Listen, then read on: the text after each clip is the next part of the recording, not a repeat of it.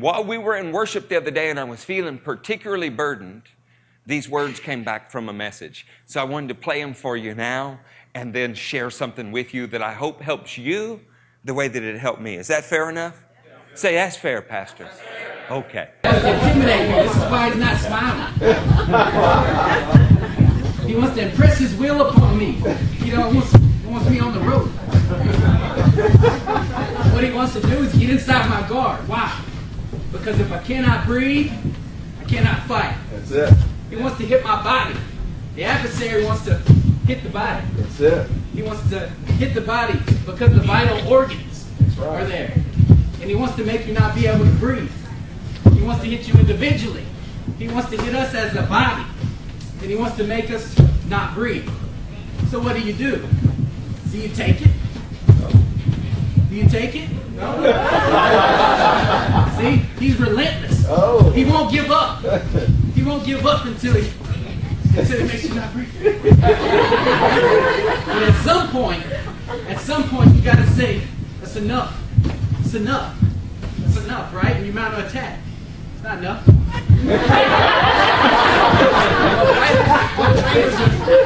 fighters are trained to do, back into a corner, is they're trained to clinch, turn, and mount an offensive attack. That's right. Clinch, turn, mount offensive attack. Clinch, they want to take hold of their adversary, their adversity. Right? Turn it, and mount an offensive attack.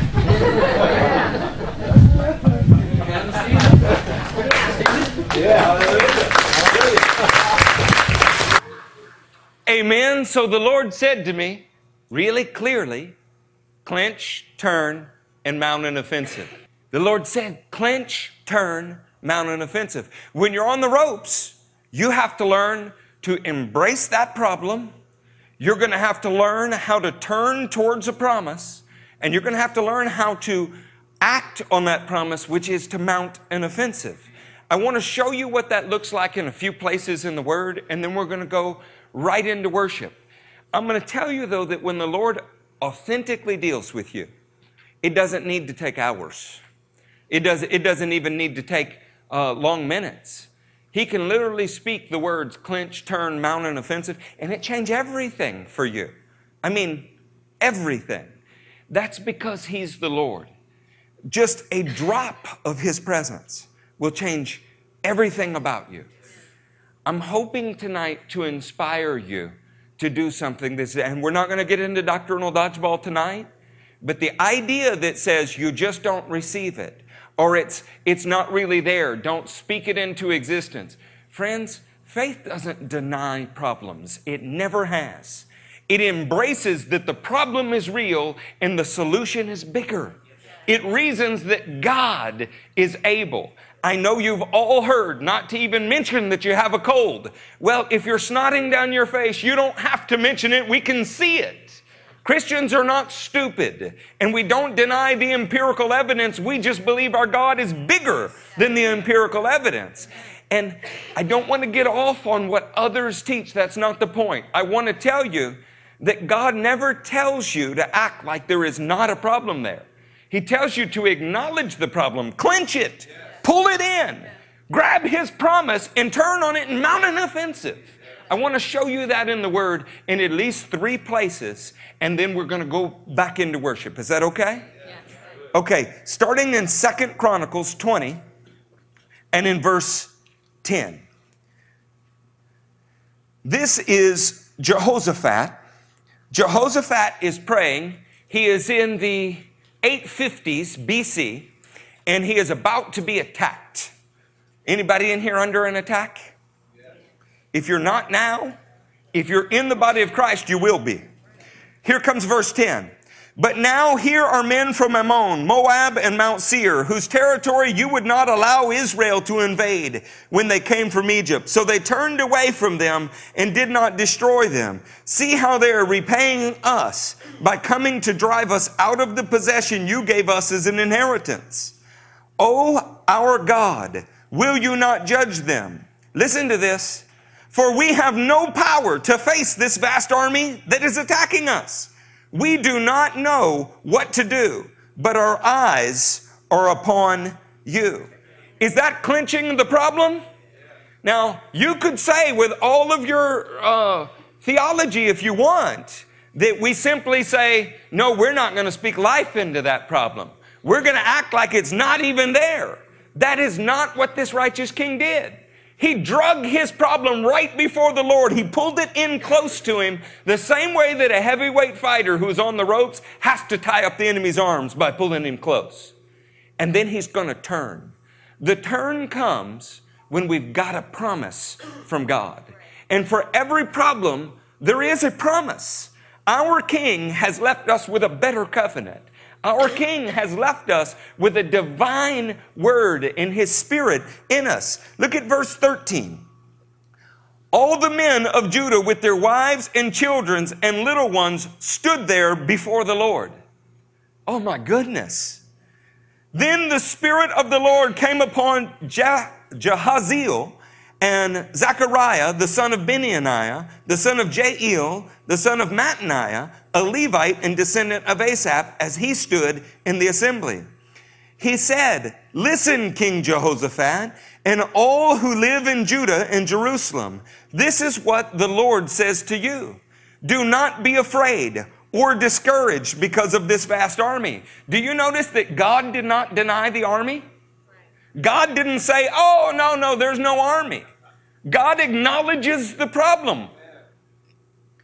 For the battle is not yours, but God's. Tomorrow march down against them. They will be climbing up by the pass of Ziz, and you will find them at the end of the gorge in the desert of Jeruel. You will not have to fight this battle. Take up your position, stand firm, and see the deliverance the Lord will give you, O Judah and Jerusalem. Do not be afraid. Do not be discouraged. Go out to face them tomorrow, and the Lord God will be with you.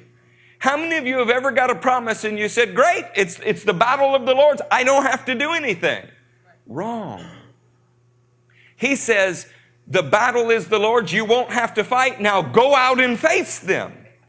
We clinch the problem. We pull it close to us. We acknowledge what it is. We say, Lord, I can't fix it. I need your grace. I need your mercy. And when He speaks to you a promise, the situation begins to turn, and now you know how to act. You know what direction to move in. You know, David said, you're not defying me, you're defying the armies of the living God. You're defying God. But David still had to throw a rock. Did David sink it in the man's head, or did God's? Did God do it? It was God's power, but it was David's hand. God delivers you as you walk in obedience to the promise He gave. You have to clinch your problem. Pull it close. Tell Him, Lord, I am depressed and I don't want to be depressed. And then His promise will come to you. I've anointed you with joy, the oil of joy in the presence of your companions. He'll say, pray continually, be joyful always, for this is God's will for you in Christ Jesus. And as tight as you pulled that problem to you, you can now step around it, turn on it, and you begin to move in that promise. Amen. And as you move in the promise, something will happen. God's grace will give you victory where you were suffering defeat and were on the ropes. I went from discouraged to encouraged in a millisecond because the heavens spoke to me. Clinch, turn, mount an offensive. You don't have to believe that this is going to be a lifelong struggle. As fast as you can clinch it, turn on it, and mount an offensive, you can win. Look at verse 18. Jehoshaphat, this is what it looks like to mount an offensive. Jehoshaphat bowed with his face to the ground. All the people of Judah and Jerusalem fell down in worship before the Lord. Then some of the Levites from the Kohathites and the Korites stood up and praised the Lord, the God of Israel, with a very loud voice. Early in the morning, they left for the desert of Tekoa. As they set out, Jehoshaphat stood and said, listen to me, Judah and people of Jerusalem. Number one, they're going out to face it. Now look at how they're going to face it. Listen to me, Judah and people of Jerusalem. Have faith or trust in the Lord your God, and you will be upheld. What does it look like when God fights a battle for you? He upholds you in it. Have faith in his prophets. Do you just have faith in the Lord? No, you have faith in the Lord and every other man that ever spoke rightly about his word and encouraged you. And you will be successful. After consulting the people, Jehoshaphat appointed men to sing to the Lord and to praise him for what? For the victory? To praise him for the outcome? To praise him for the splendor of his holiness. Friends, that'll elevate us right there. Have you ever been discouraged because too many of your friends are falling by the wayside? Ever been discouraged because in your battle with sin, you're struggling hard enough, much less seeing people fail around you? Clinch, turn, and mount an offensive. As they went out at the head of the army saying, give thanks to the Lord, for his love endures forever. As they began to sing and to praise, the Lord set ambushes against the men of Ammon and Moab and Mount Seir who were invading. They acknowledged their problem and their helplessness to it before God. Why do you clinch when you're on the ropes? Because you're getting worn out. Because you're losing. Because counterpunching's not working. Some fighters fight well off the ropes. They actually prefer it. But most of the time, if you're backed against the ropes, it's because the enemy's offense is outdoing your defense. So it's time to grab it, pull it to you, acknowledge that problem, turn on it with the promise of God, and then act on that promise of God. That is offense. Most people, quite honestly, stop when they receive the promise of God. They say, well, the Lord said he's going to do it. I'll just wait for him to do it. Not good enough. That's clinching and turning. But the same enemy who was wearing you out before is going to keep wearing, you're going to dance is what's going to happen. Do you want to dance with the enemy or do you want to win? See, I want to win. Turn with me to Isaiah 37. Say there when you're there. In Isaiah 37, starting in verse 14. Hezekiah received the letter. We're now in 720 BC. A Assyrian warlord named Sennacherib, or Sennacherib if you like, or Snickerib if you think it's funny, has threatened Hezekiah in the worst possible ways.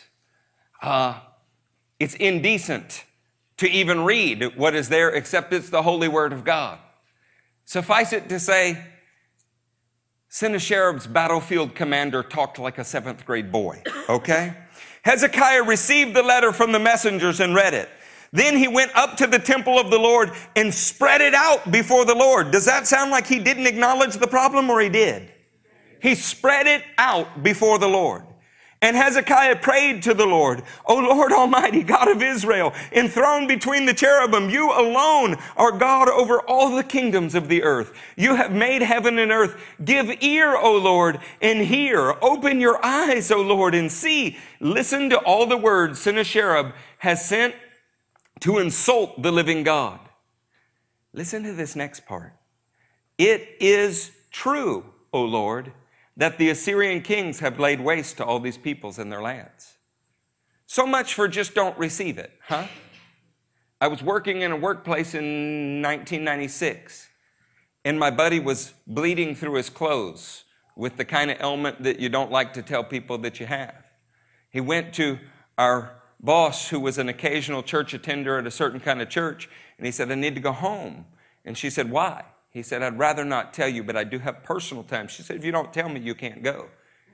He said, I have a physical ailment that is hurting me and it's kind of embarrassing. She said, just don't receive it. He had been born again a couple months. He came back. He said, Eric, what do you think I should say? I said, tell her it's too late. They already landed. Church, just don't receive it. What could you put? That is not what this man did. He said, it is true, O Lord, that the Assyrian kings have laid waste all these peoples in their lands. They have thrown their gods into the fire and destroyed them, for they were not gods, but only wood and stone fashioned by human hands. Now, O Lord, our God, deliver us from his hand, so that all the kingdoms on the earth may be known that you alone, O Lord, our God. Let me ask you, if you just never received it, if you never clinched it, you never pulled it to, how do you go give the healing testimony? I got healed of what I never had. See, this is the problem. As Christians, we don't want to be offended. We don't want to admit when we are. As Christians, we don't want to be hurt. We don't want to admit when we are. As Christians, we don't want to be sick. We don't want to admit when we are. We don't want any kind of perceived weakness. We're the perfected work of Christ, except we know we're not. When we can embrace what is killing us and say, this is eating my lunch, but nevertheless, Lord, you have a promise for me. And find that promise, now you can turn on it and mount an offensive. Look at verse 33. Here comes the promise. Therefore, this is what the Lord says concerning the king of Assyria. He will not enter this city or shoot an arrow here. He will not come up before it with shield or build a siege ramp against it. By the way that he came, he will return. He will not enter this city. I will defend this city and save it for my sake and for the sake of my servant David. This is clinching the problem, turning on it with the promise of God.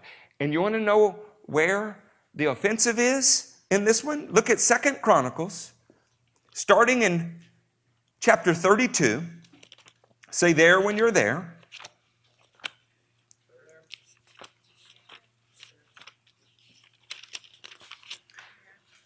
Just before I get to that, have you ever heard the idea that if you're having these what did Hezekiah do?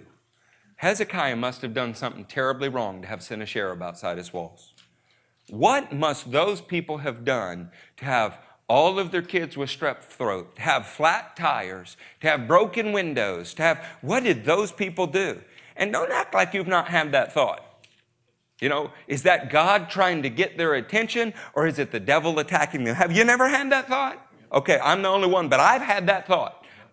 First thing I do when there's a problem in my house is go, oh my God, what did I do? I ask him. It's almost an insult to him sometimes, though, isn't it? Like dad wants to punish you while you're already struggling. I want you to hear this first verse of the 32nd chapter. Speaking of the time Sennacherib is marching against Hezekiah. After all that Hezekiah had so faithfully done, Sennacherib, king of Assyria, came and invaded Judah. What did Hezekiah do to deserve Sennacherib coming? He had acted faithfully. He had become dangerous to the enemy. He had stood his ground and won a few, and so the enemy wanted to bump him off. And now that he's against the ropes, he grabbed hold of Sennacherib's threat, and he turned on it with the promise of God. And what you see in the 20th verse is him going on the offensive. King Hezekiah and the prophet Isaiah, son of Amoz, cried out in prayer to heaven about this. They've acknowledged the problem. Isaiah's prophesied the answer, and together they pray that it comes about. And the Lord sent an angel who annihilated all the fighting men. Sometimes you cannot mount your own offensive in the sense that you can't go out and get it done. Sometimes mounting the offensive is standing your ground on the promise and praying and expecting to see it happen. Amen? I'd like to share a much more personal one with you. How many of you have heard of Hebrews 11, the Faith Hall of Fame?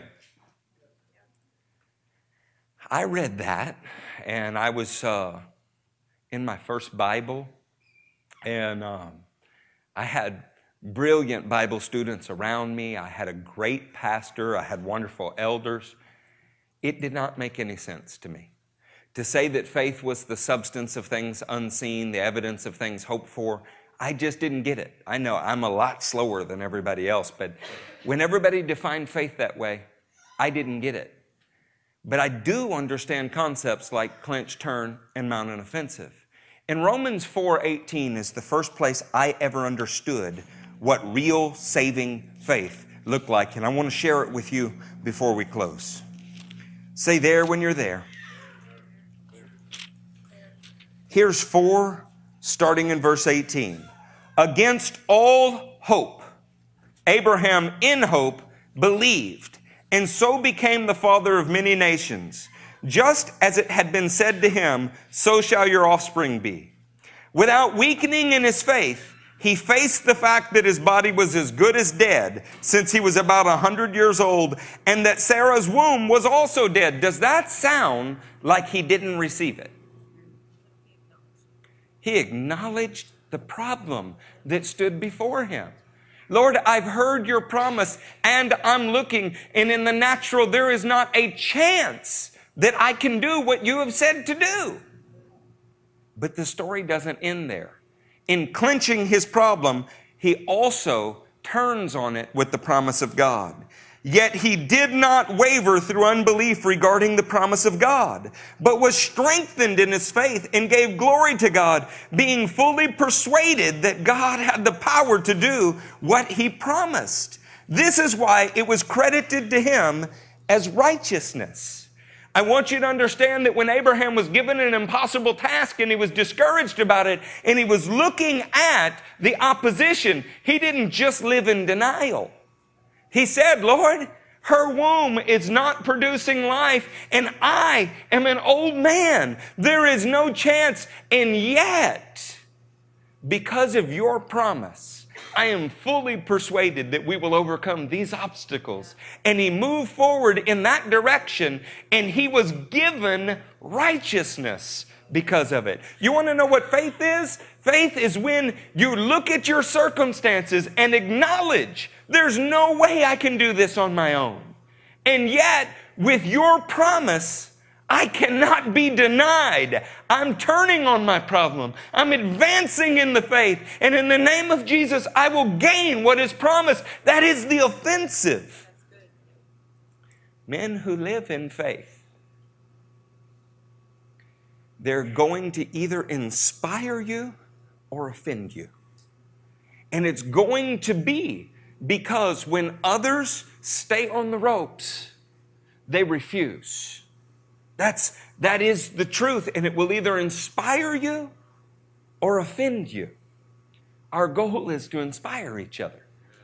I understand that there's many problems. I'm probably the cause of most of them. And yet, I believe that if we grab hold of the promise of God, in spite of ourselves, He's able. More than able, He delights in it. More than delights in it, He destined for us to do it. I think He formed this church for a purpose. Amen. I don't just mean that in the generic sense we all have a purpose. I think we're the apple of His eye. Another pastor may feel differently about that, but I feel that way. I'm prouder to be right here and in my home on a Monday night teaching than I would be to do anything else in the world. Which leads me to one other thing while we talk about Abraham. Is it okay if I share one more thing with you? Could you put John 8 in verse 56 on the board? Your father Abraham rejoiced at the thought of seeing my day, and he saw it and was glad. Now, how far between Abraham and Jesus? A couple thousand years. That's an amazing thing, isn't it? Let us think about how Abraham was called for a minute. In the idea of clinch, turn, mount an offensive, there is one major problem that plagues most of us. How many of you been saved a little while? Anybody been saved longer than a month? Been saved longer than 6 months? Anybody been saved longer than a few years? Okay, so you're veterans in the faith, right? When the Lord told you something about your life, something about your calling, for the rest of your life then, have you carried the conception that He gave you at that moment as to what it would look like? See, He spoke to me out of the book of Matthew while I was reading it. And I had a certain idea then what this would look like. When He said certain things to me, I began to visualize them. How could you not? Right? What happens when your life looks differently than you visualized it? Some people can glorify God in that situation, and other people begin to fight with feelings of disappointment in that situation. Is that a fair assessment? Yes. I'd like you to think about Abraham. In Genesis 12, verses 2 through 3. I will make you into a great nation. Is that a good promise? Yes.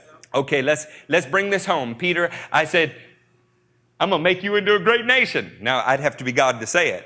How big are you thinking? I mean, I'm going to be a great nation?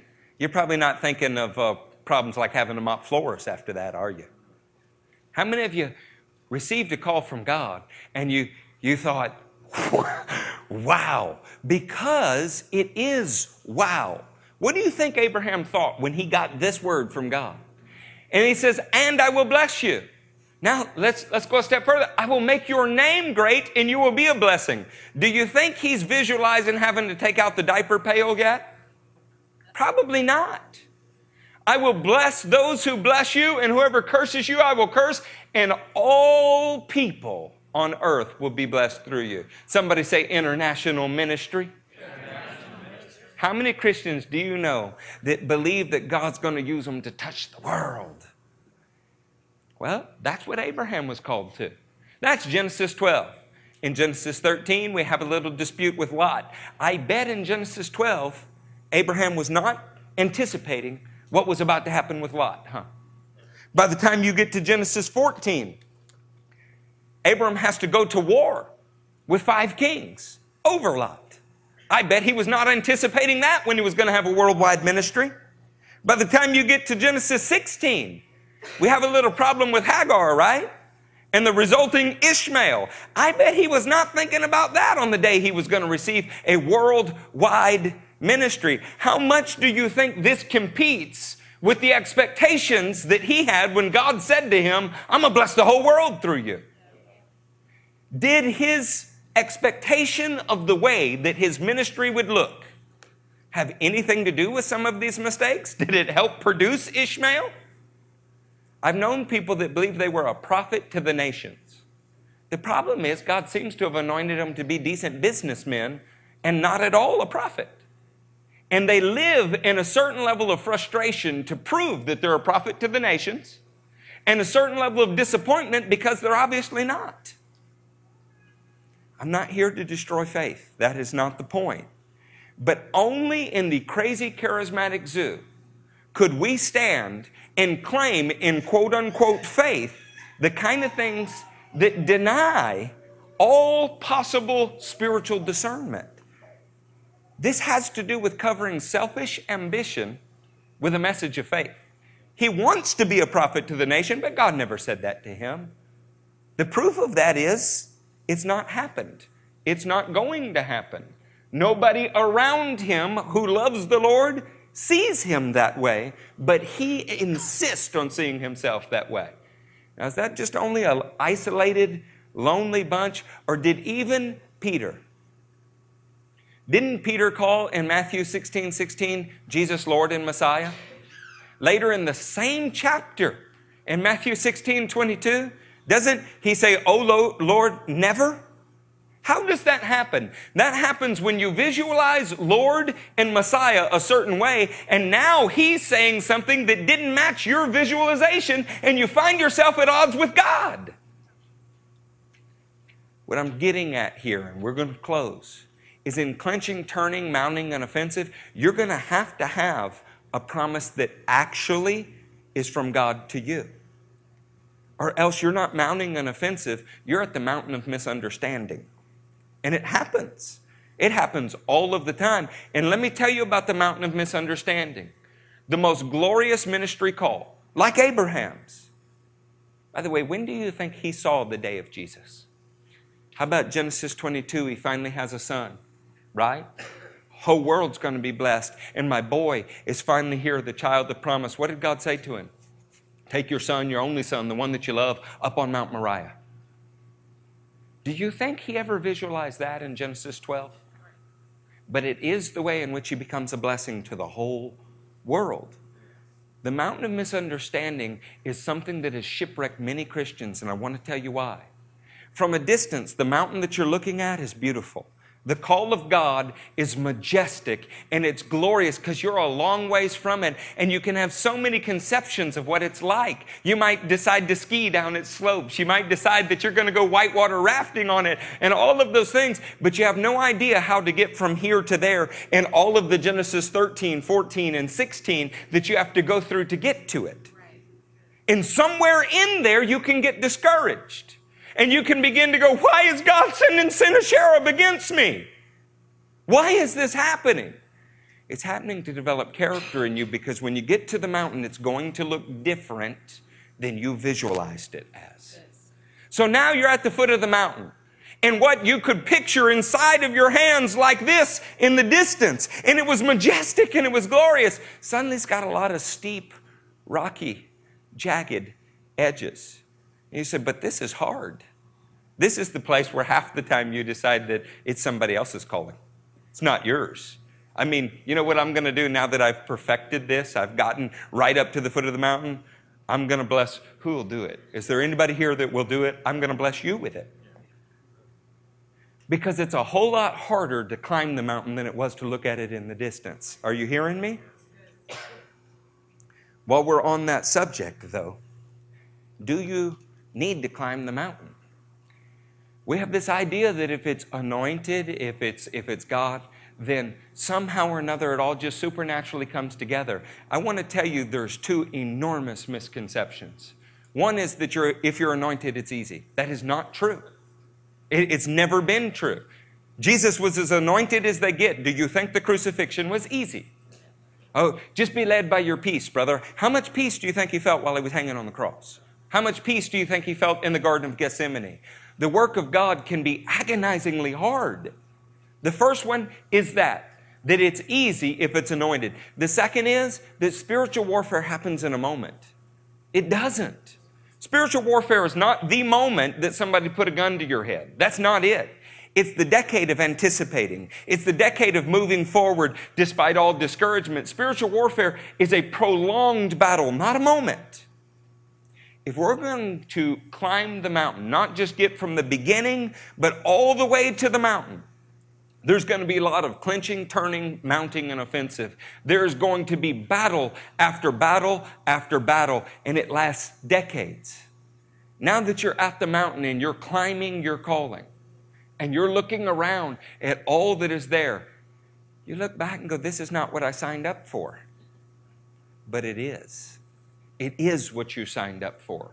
You just didn't know all that would be required of you. This is why Jesus said in the very beginning, if you want to find your own life, you're going to lose it. But if you will lose your life, you'll find it. In other words, son, I can't possibly explain to you what is going to be required of you to get to the top of that mountain. You don't have a frame of reference for this. So I'm going to tell you, just consider that you lost everything. Consider that you've already sold everything. Consider that you've already given all. In fact, just consider that you died right now, and the only thing that you live to do is my will. And now you're going to be fine. It's going to be fun. It'll be a light burden, an easy burden. Are you hearing me? Amen. I've been doing this 21 years now. It hadn't gotten any easier, and I enjoy it more every year, even though it's harder. And I told Matthew today while we were driving the car, I said, the stakes only go up, don't they? More people dependent on us, more people, more. What? I know more people that are dissatisfied, though, because their life doesn't look like they thought it would look at this point. That is a tool of the devil. Grab hold of it, pull it to you, and say, Lord, I have false or unmet expectations, and I need your promise to turn this around. And then you advance in that new direction. Otherwise, you will go your entire life believing that you're a fivefold teacher. Instead, God called you to teach Sunday school. And instead of being excited and excelling at teaching Sunday school, you're disappointed that you're not responsible for the teaching of North America. I know a man that was anointed to disciple men. He was anointed to lead others into the presence of God, like very few I've ever met. The problem is he wanted so much more than that. The thing that God designed him to do that actually made him a success, he turned his back on for the thing that he wanted, and he lost both. I hope you can hear what I'm telling you today, because we are in a battle, and I want to win. Is it worth climbing the mountain? Here's our last verse at 35 minutes. We have a personal bet among the pastors as to whether we could do this. But you have come to Mount Zion, to the heavenly Jerusalem, the city of the living God. You have come to 1,000 upon thousands of angels in joyful assembly. To the church of the firstborn, whose names are written in heaven, you have come to God, the judge of all men. To the spirits of righteous men made perfect, to Jesus, the mediator of a new covenant, and to the sprinkled blood that speaks a better word than the blood of Abel. Is it worth climbing the mountain? You know what's at the top of the mountain? Your king is waiting there going, you forsook all for me. You took up your cross daily and denied yourself and followed me. And you will hear at the mountain, at the top of the mountain, you will hear the words, well done, my good and faithful servant. I want to tell you that is everything. If you don't live for those words, if that's not your undying passion, you might need to get born again one more time. Last time didn't work. That is my passion. Along the way, I've hurt more people than I wanted. I've been hurt more than I wanted. Along the way, there have been a lot of dings, bruises, valleys, creeks, stitches, broken bones, you name it. But I'm still climbing my mountain. And wherever I have the opportunity to heal and bring restoration, whether I hurt you or not, I'll try. What I won't do is stop climbing the mountain. Amen? Could we stand to our feet?